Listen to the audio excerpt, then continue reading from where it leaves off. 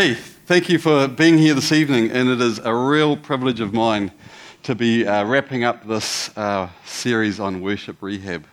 Worship is something that means a lot to our family. We're a very musical family, and so for us, worship through music is such an amazing thing.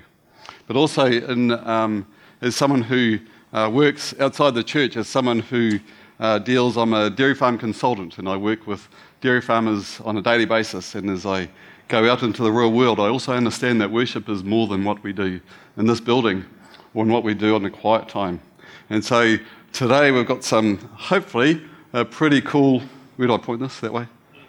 Anywhere? Does that come up? The right-hand side? That's the right-hand side. Oh, there you go. Awesome. So I've titled this talk, I Give My Whole Life to Worship God. Because for me, I think even in a lot of the topics that we've talked about so far in worship, we've talked about worship through music, and we've talked about our hearts connecting with God, and so we talk about having quiet times, and the time we spend with God one-to-one in an intimate form being a wonderful form of worship. And that is so true. But I guess the message I want to get across tonight, that I believe that our whole life is about giving worship to God. And so hopefully tonight we can talk through and have a look at this topic of I give my whole life to worship God. The topic I was actually given, there you go. This is the topic I was given. I was given to worship God in our work, sports teams, and our groceries. Imagine that. Imagine turning up on your desk. Oh, Andrew, we'd like you to speak. We'd like you to speak. How do we worship God at work, in our sports teams, and in our groceries? And so I actually thought that was really cool. Initially after the shock, of course, which I thought, groceries, that's one of my topics that I talk about a lot, of course. What a wonderful topic. And so I've been really excited as we look at this important topic of worshiping God, not just on a Sunday, not just in our quiet times, but on Monday from 9 till 5, on Tuesday, and on Wednesday, on Thursday night sports practice, on Friday, and when we're doing our grocery shopping. Now, when we talk about worshipping God in our work, this is a very, very common verse that comes through. Whatever you do, work at it with all your heart, as though you are working for the Lord and not for people. And this is such a great verse. The first three words there, whatever you do. You know, and I hear, and even as I talk to people about what I was going to speak on tonight, I hear the topic goes, oh yeah, but my job's a pretty hard job to worship God. And there are some jobs that I'm sure are harder to worship God in than others. You know, I reckon one of the hardest places where you could go to work to worship God would be working here at church. You know, now a lot of us would go, oh, come on. But there must be times where the chore of doing the daily work of working at church gets well in the road of those of us that come here to church to worship. And it must be one of the hardest places to come to just worship God in our work. Beside the fact that we're working with Christians, hey, you know, but whatever you do, the Bible is very clear, whatever you do, if you're a pharmacist, if you're a Bible teacher, if you're a property developer, if you're a farm consultant, if you're an electrician, whatever you do, work at it with all of your heart as though you're working for the Lord and not for people. And as someone who, as well as being a farm consultant, we also own some dairy farms in Australia, and this is a great quote from Martin Luther, a dairy maid can milk cows to the glory of God. Even us farmers can worship God in our work. That's a great quote, I love that. Right, we're going to look at a passage today, 1 Thessalonians 4, verses 1 to 12, and I think this is an excellent passage that actually shows what does it look like. You know, it's easy to say, milk cows for the glory of God. Be a pharmacist for the glory of God. It's easy to say that, but what does it mean? What does it mean to worship God in our work, in our sports teams, and doing the groceries? And I think this is a great passage that we can have a look at where Paul and Silas and Timothy write to the church of Thessalonians to talk about what it can look like to worship God in our daily living. So let's just read these 12 verses together. As for other matters, brothers and sisters, we instructed you how to live in order to please God, as in fact you are living. So just stop there. The first point there is this is a church that's actually going really well. These guys are actually a shining example to a lot of the districts Okay, and so these guys are writing to a church that is living the light that they would like. Okay, so this is not a church in trouble. This is a church that's going really well. Now we ask you and urge you in the Lord Jesus to do this more and more. For you know what instructions we gave you by the authority of the Lord Jesus. It is God's will that you should be sanctified, that you should avoid sexual immorality, that each of you should learn to control your own body in a way that is holy and honourable, not in passionate lust like the pagans, who do not know God, and that in this matter no one should wrong or take advantage of a brother or sister. The Lord will punish those who commit such sins as we told you and warned you before. For God did not call us to be impure, but to live a holy life. Therefore, anyone who rejects this instruction does not reject a human being, but God, the very God who gives you his Holy Spirit. Now, about your love for one another, we do not need to write to you, for you yourselves have been taught by God to love each other. And in fact, you do love all of God's family through Macedonia. We urge you, brothers and sisters, to do so more and more, and to make it your ambition to lead a quiet life. You should mind your own business and work with your hands, just as we told you, so that your daily life may win the respect of outsiders, and so that you will not be dependent on anybody. That is a fantastic passage. So worshipping our God in our work, in our sports teams, in our groceries.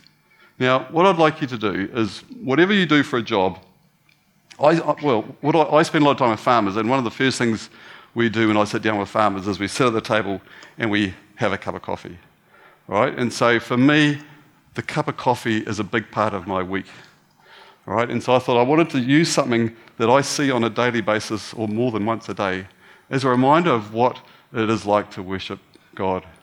And so what I'd like you to do is picture the best cup of coffee if you're into coffee, or mochas if you're into mocha, or half-strength lattes, extra hot, if that's what you like with my wife. Picture a cup of coffee or drink, full to the brim, you know, that perfect cup that you'd like to see. All right, so I'd like you to have that picture in your mind as we picture that's what our life, if we're full of worship in our daily living, that's what our life looks like, as a nice full cup of coffee. All right, so keep that image there. All right, now the first part of this passage that we're going to look at today.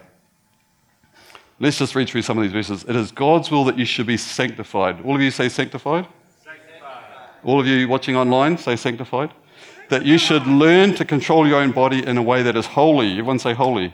Holy. And honourable. For God did not call us to be impure, but to live a holy, everyone?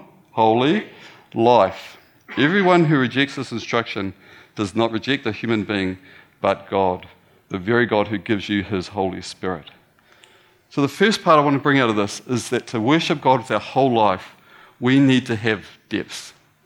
Now, depth is something that is grunt. You know, like I'm talking with farmers, I'm not talking about a little bicycle, I'm talking about a big honky tractor that pulls everything out when everything else gets stuck. I'm talking about the tractor depth. I'm talking about that big, muscly tractor. I'm talking about the depth from in here.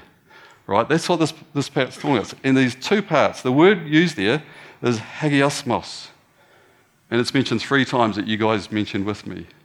And that word talks about being in a process of becoming more like Jesus. Okay, so we hear the word sanctified and holy, and we think, well, I'm not sanctified, I'm not holy, I could never be like that. And yet this word is not describing that. The word here is describing a process of becoming more relationship with Jesus. And the other part of that is that it's talking about 2 parts. It's talking about a depth of a relationship, and it's talking about a depth of character. So we've heard a lot about a depth of relationship, having a heart-to-heart with God in our worship, which is so important, that depth of relationship with Jesus. But the other part is that it talks about a depth of character in terms of how we live our life. So this word that says sanctified and being holy, it's about being in a process, and it's about having depth of character and a depth of relationship with Jesus. Now, so here I've got this cup, and you guys are picturing your cup.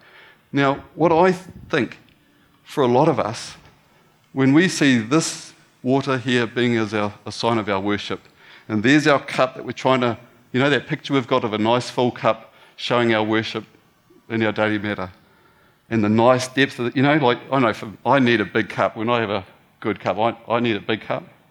Okay, so that's the depth we're after. But you know the sad thing for most of us is that our depth is more like the saucer. And how much worship can we hold when we've got a saucer? The worship that we can have on a daily basis is so limited because we have depth like a saucer. And the thing is that this depth of character we know is a process, but we know it's difficult, but we often give up on trying to get depth because we think it's hard work. And it takes a bit of courage.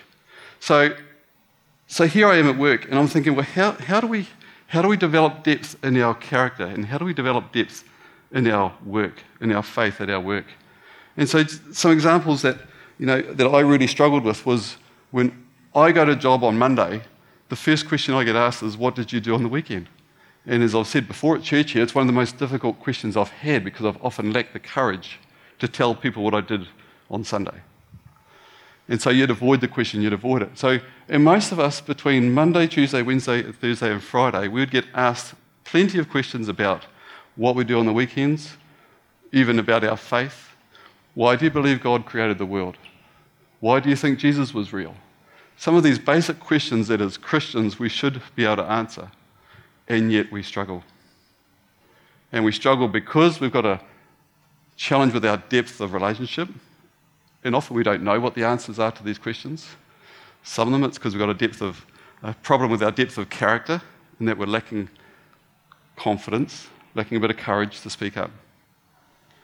How do we show depth at our work? We show depth at our work by having some depth in our relationship with Jesus. And so we can answer the question confidently, what did you do on Sunday? What did you do on the weekend? Why do you believe God raised Jesus from the dead? Why do you believe in Jesus? Why do you believe that God created the world? These are questions we could get asked on a weekly basis, and I wonder whether we're just a little bit shallow to be able to give some good answers to those. What about on the sports team? Okay, we can have those same questions that we can fuddle around. The other thing we can do is we can have a lack of conviction. And how many of us would act the same way on a Saturday on the rugby field as we would act on church on the Sunday? Is our language the same? Or is our speech the same? You know, for me, I had a great upbringing where parents instilled in me a pretty legalistic, but at the time it was a good legalistic thing not to drink alcohol when I was a young person. So I didn't drink alcohol. And so when I played rugby through university, I didn't drink alcohol. And it was always a question from people in my team, why do you not drink alcohol? And I go, just don't. Well, sometimes they'd go, is it religious reasons? I go, yeah, religious reasons.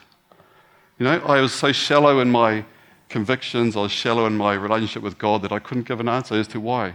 Why did I not drink alcohol? Now, I could have said, well, the Bible teaches that getting drunk isn't right. And while I could have one beer, for me personally, that's not a good step to go to, and I just want to keep a clear line. Well, maybe I could have said, well, alcohol is just one of the biggest scourges on our society. Alcohol kills family. Alcohol beats up wives, beats up children. I heard the other day that 40 cases per day in the Waikato are taken to the court for family violence, most of which is alcohol. There's a lot of deeper reasons why drinking alcohol is a bad idea. And as someone in a sports team, I could have had a lot of deeper, much more grown answers to why I didn't drink alcohol. Well, what about how do we show depth in our worship? How do we show depth in our faith when it comes to groceries? Well, we go shopping. Now, some of us might think that we're strong givers. We want to save every bit that we can in our grocery shopping. And so we work hard at doing sales. We work hard at buying cheaper things so that we can give more away. Maybe for some of us, where the product is made is important.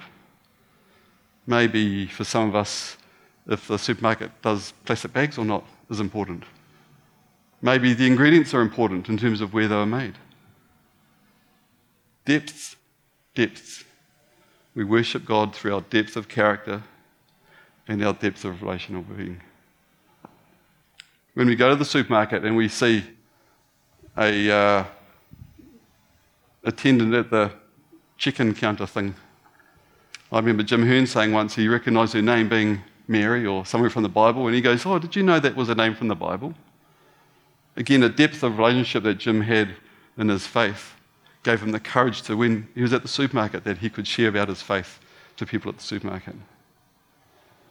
Folks, one of the limiting factors to us worshipping God during the week in the sports teams and at the groceries is our depth of relationship with God and our depth of character. I want to show you a short video that speaks of a person, of a sportsman who used his faith to make a mighty difference. And we see a lot of sportsmen. I see a lot of sportsmen with crosses on their hand and using verses around.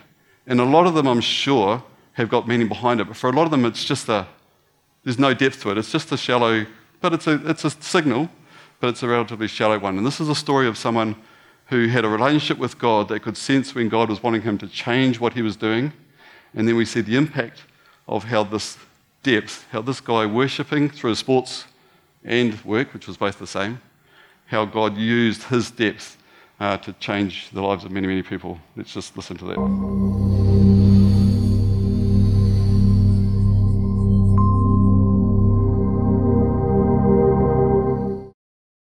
You know, there's been so many times in my life where I felt unworthy or unqualified, but God would just do something so cool in the midst of it. And one of those times was when I was a junior at the University of Florida, and we're getting ready to play Tennessee. And I see some of my teammates putting different eye blacks under their eyes, and they're putting like their mom's name or their area code under their eyes. And so I start to think, you know, I wonder if I could put something under my eyes that maybe could encourage someone or inspire someone. So I was like, well, God bless, I don't know. And I was like, well, Philippians 4:13, I could do that. You know, I can do all things through Christ who strengthens me. I was like, that would be good for a football player. So I put it under my eyes. We were blessed to win because it was Tennessee. And it really wasn't that big of a deal. After the game, a couple local newspapers wrote about it, but it wasn't that big of a deal. But I kept wearing it under my eyes every single game. And as probably a lot of you know, Gator fans are very passionate. So 4, 5, 6 weeks later, they're selling it at the Gator bookstore, at the Florida Library. You have thousands of fans showing up to games wearing Philippians 4:13 under their eyes. And I honestly believe half of them don't even know what it means. I had one guy, his name was Phil, come up to me and said, "Hey, did you wear that under your eyes for me?" It's like, no, it's a Bible verse. What are you talking about? And so we get to the SEC championship game at the end of the year, and we're getting ready to run out of the tunnel. And football's kind of one of those things where you have such tunnel vision. It's just one thing at a time, one thing at a time. And as I was getting ready to run out of the tunnel, I really felt like God was putting in my heart to change the verse. I was like, really, right now? But I realized that if we won, we'd be playing a national championship on one of the biggest stages that I might ever get. And so that would be the right opportunity to change the verse. And so we were blessed to win that game. And the next 6 weeks leading up to the national championship, I was agonizing and really contemplating what verse I was going to go with. And God kept bringing it to my heart and my head, John 3:16, because it's the essence of our Christianity. It's the essence of our hope. For God so loved the world, he gave his only begotten Son, that whosoever believes in him will not perish but have everlasting life. It's what gives us hope as Christians. So I decided to go with that. And so 2 days before the game, I went up to my parents' hotel room in Miami, Florida, and I was like, Mom, Dad, I've decided to change the verse, and we're going to go with John 3:16. My mom's super sweet and supportive. Oh, that's great, honey. My dad's like, well, have you told Coach Meyer? Because he says he just likes his routines, but that dude is so superstitious, it's ridiculous. So he's like, you really need to tell him. So we were right down the street at FAU practicing. We finished our last practice for the national championship. I said, hey, Coach Meyer, can I talk to you for a second? He's like, yeah, how you feeling? Your arm good, leg good? You ready for the game? I was like, yeah, I'm good. You know the verse I wear in my eyes? He's like, yeah, Philippians 4:13. I can do all things through Christ who strengthens me. I love it. I was like, well, I'm going to change that verse tomorrow night. What? What are you talking about? You can't change that verse. That verse got us here. It didn't get us here. So after a couple minutes of explaining it to him, he totally was supportive and understood. And honestly, after that, I didn't even really think about it. I just went out there and tried to win the championship game. We were blessed to win. And 2 days later, I was at Ballyhoo Restaurant in Gainesville, Florida with me, my mom, my dad, my aunt, and Coach Meyer. And probably some of you have been to Ballyhoo's. And I was just sitting there eating a grouper. And Coach Bauer gets a call, and he's like, all right, bye. And I was like, who is that? He said, that was Steve McLean. Here's our PR guy at Florida. So what do you have to say? He said, did you know that during that game, 94 million people Googled John 3:16? And honestly, my first thought was, how the heck do 94 million people not know John 3:16? Hashtag Sunday school. It's like the first thing you hear, you know? But I was just sitting in Valley Hill Restaurant, just so humbled at how big the God is that we serve and how he wants to do amazing things in us and through us. And when we just step out and show a little faith or a little courage, or we just decide, hey, it's okay to be a little bit different than everybody else, what God can do in our lives. And that game just happened to be in 2009, January 8th. Well, exactly 3 years later, January 8th, 2012, we just happened to be playing the Pittsburgh Steelers. And I never even thought about John 3:16 one time, so I can't take any credit for it. I just tried to go out there and win a playoff game, and we were blessed to win this crazy playoff game in overtime. And I run in and try to, shower really quick and change because I wanted to go celebrate with my family. So I'm running to go and do my press conference really quick because I love talking to the media. And right before I walk into the press conference room, Patrick, our PR guy, jumps in front of me. He says, Timmy, do you realize what happened? I was like, yeah, we just beat the Steelers. We're going to play the Patriots. Like, let me do this. He's like, no, do you realize what happened?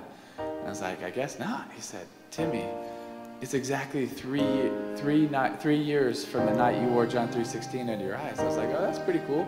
And he was like, no, you don't realize. During the game, you threw for 316 yards. Your yards per completion were 31.6. Your yards per rush were 3.16. The ratings for the night were 31.6, and the time of possession was 31.06. And during the game, 90 million people Googled John 3:16, and it's the #1 trending thing on every platform.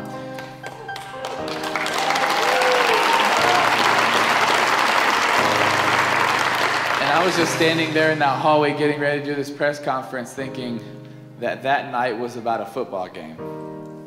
And it really wasn't, because the God that we serve is such a big God.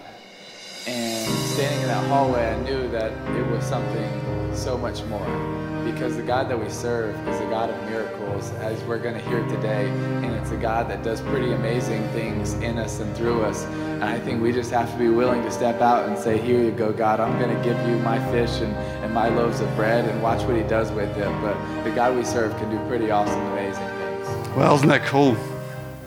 God can do amazing things through people willing to take a step. And as we hopefully have a process of getting deeper in our relationship and deeper in our character, God he'll honor that courage and use you.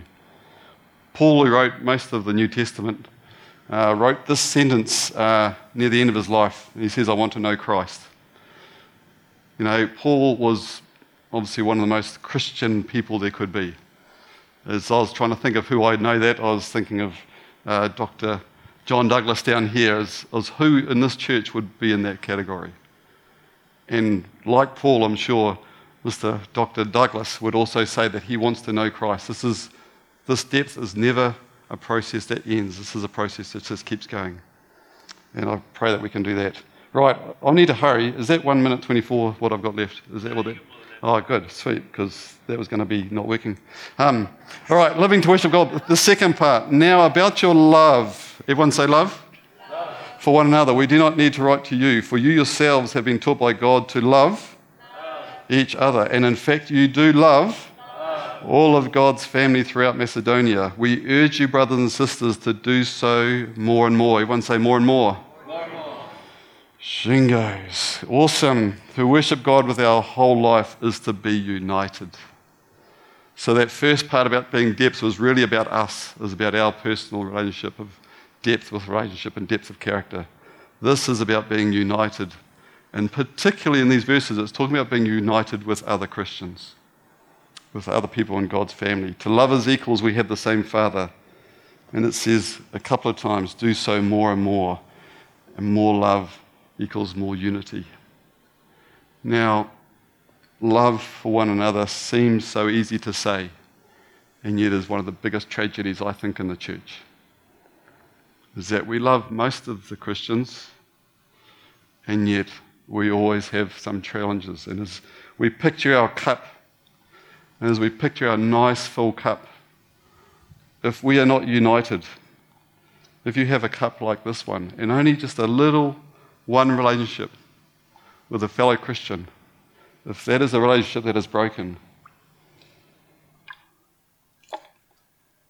and we try and worship God and fill up our cup, if we are not united, we cannot have the worship that we should have. It only takes one relationship with someone in our God's family that can ruin our ability to have true worship with God. And when we think of work, and we know the difficult people at work, and we know the difficulty that some Christians can be, and yet a united Christian workforce is God's greatest weapon to bring people to himself. If we could only have a united Christian workforce, we would do wonderful, wonderful things in this community. If we could only have united Christian politicians, if we could only have united Christian electricians, farm consultants, farmers, if we could only have united Christians in church, we would have such a great big weapon for changing this world for God. And yet our ability to worship God in our daily lives is limited by our unity or lack of. You know, when we go to the sports teams, I had people in our sports team that were happy to drink alcohol. I could have dissed them. I could have said they weren't really Christians because they drank and I didn't. But that wouldn't have been unity. You know, we've got a great example of Sir Michael Jones, who didn't play rugby on a Sunday. And not 1 ounce out of Michael Jones's mouth ever came anything negative towards any other Christians who did play on Sundays. Even the huge cost that came, and the many, many times that journalists would try and get Michael Jones to turn on his fellow Christians who did play on Sundays, but not once. Total unity from Sir Michael Jones. There's one reason why he's a hero of mine. What about the shopping? You know, there's been plenty of times, and sometimes even on this stage, where I hear criticism about Christians who buy stuff from here, or buy stuff from there, or buy this, or buy that. Oh, you can't be a Christian if you eat steak. You know?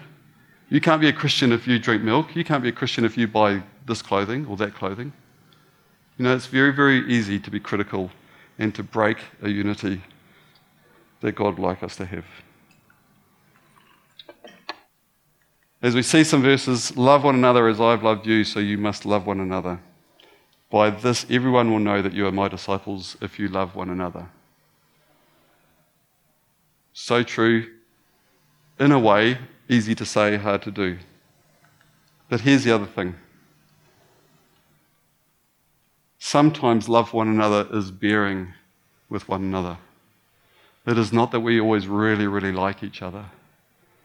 It is not that we're always going to be best mates, but sometimes it's bearing. And for bearing with each other, it takes humbleness and gentleness and patience. So this love, this unity, doesn't have to come from being best mates and wanting to go out on a Friday night all the time. This love can often come with bearing with one another in love, which takes humbleness, gentleness, and patience. Folks, if we're not unified, our worship to God is limited. I would just love to see a unified Christian workforce and the power that could be to changing this world.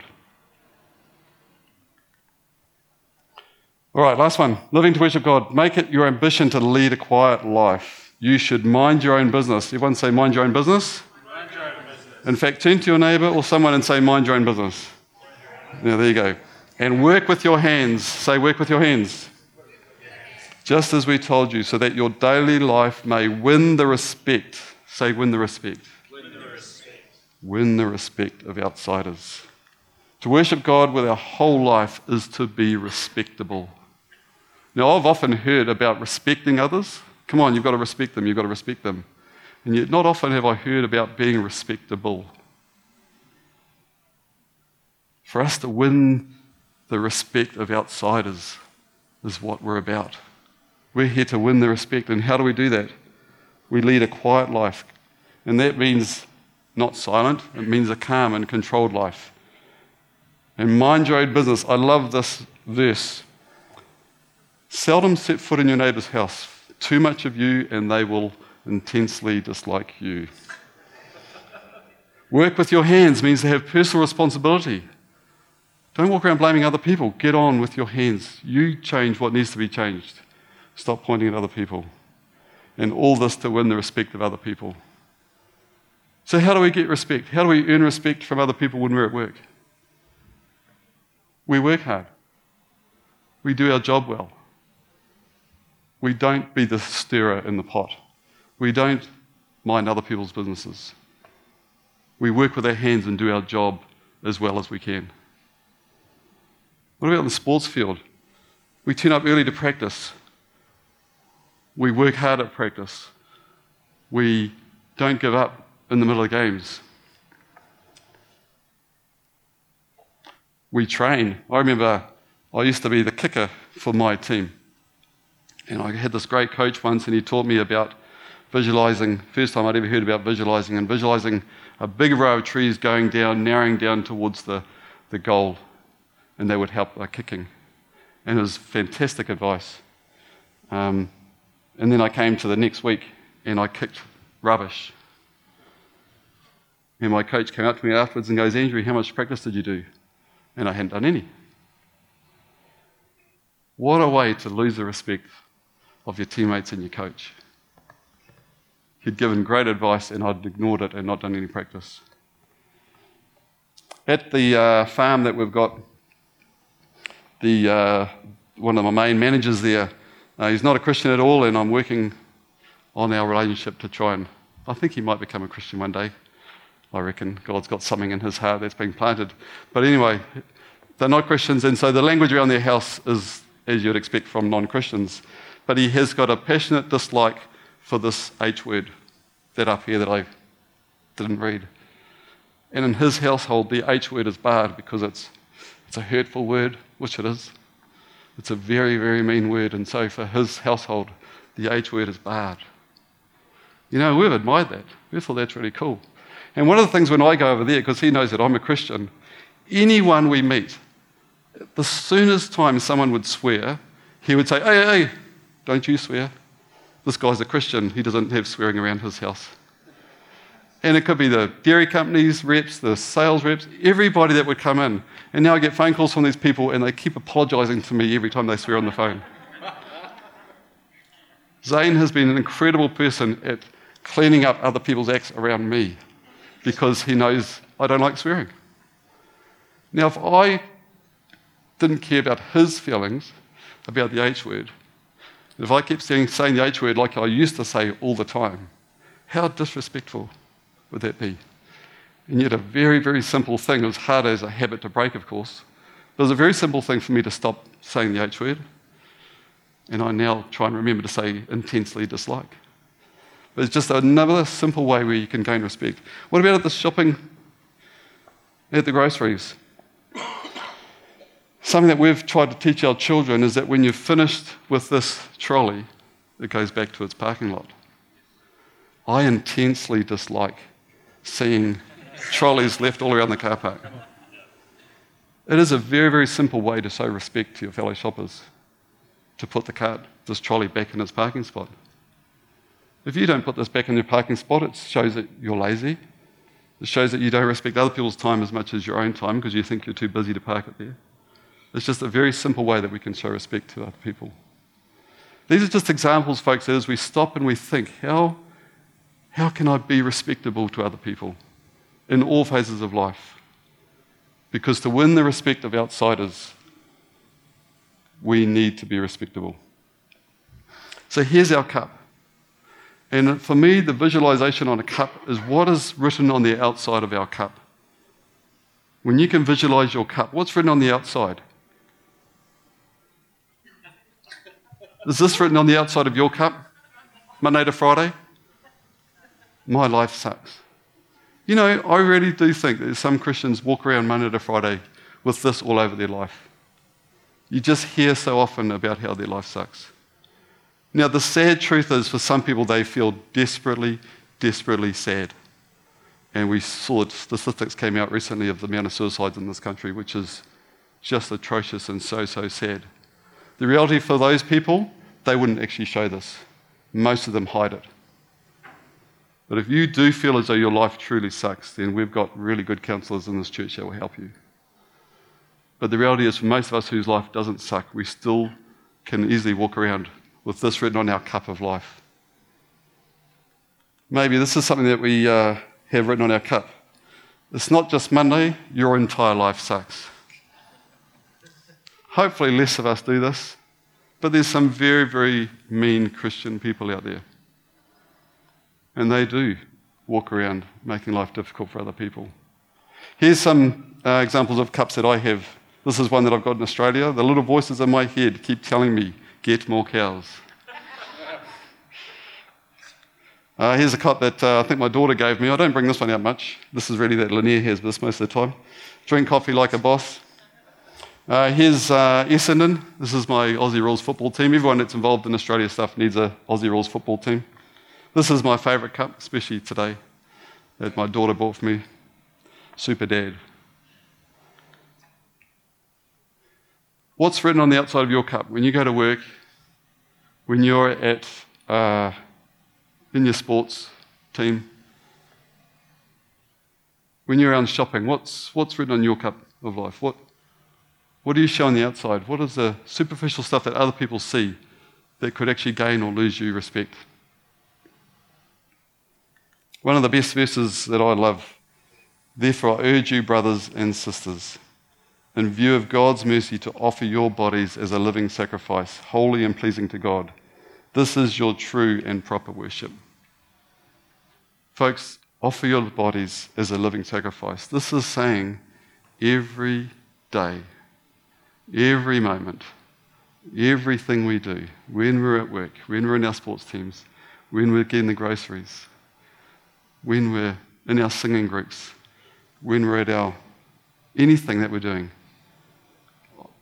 offer our bodies as living sacrifices, holy and pleasing to God. This is our true act of worship. We are created to worship God. We are created to worship God. And I've asked the music team to play a song that I know that's new to this church. And it's a song where part of the talks is about saying my chains, about being free from our chains. You know, folks, and I think one of the challenges we have when we go to our works and in our sports teams is that we feel chained. And hopefully that video of that guy just showed just the simple steps. God can use every simple step that we want to give. And then part of the song too, it talks about giving our whole life to worship God. So these guys are going to play it through to us. If you know the song, then you can join in as well. Just look at the words, and as we think about this morning or this evening about giving ourselves to worship God every day.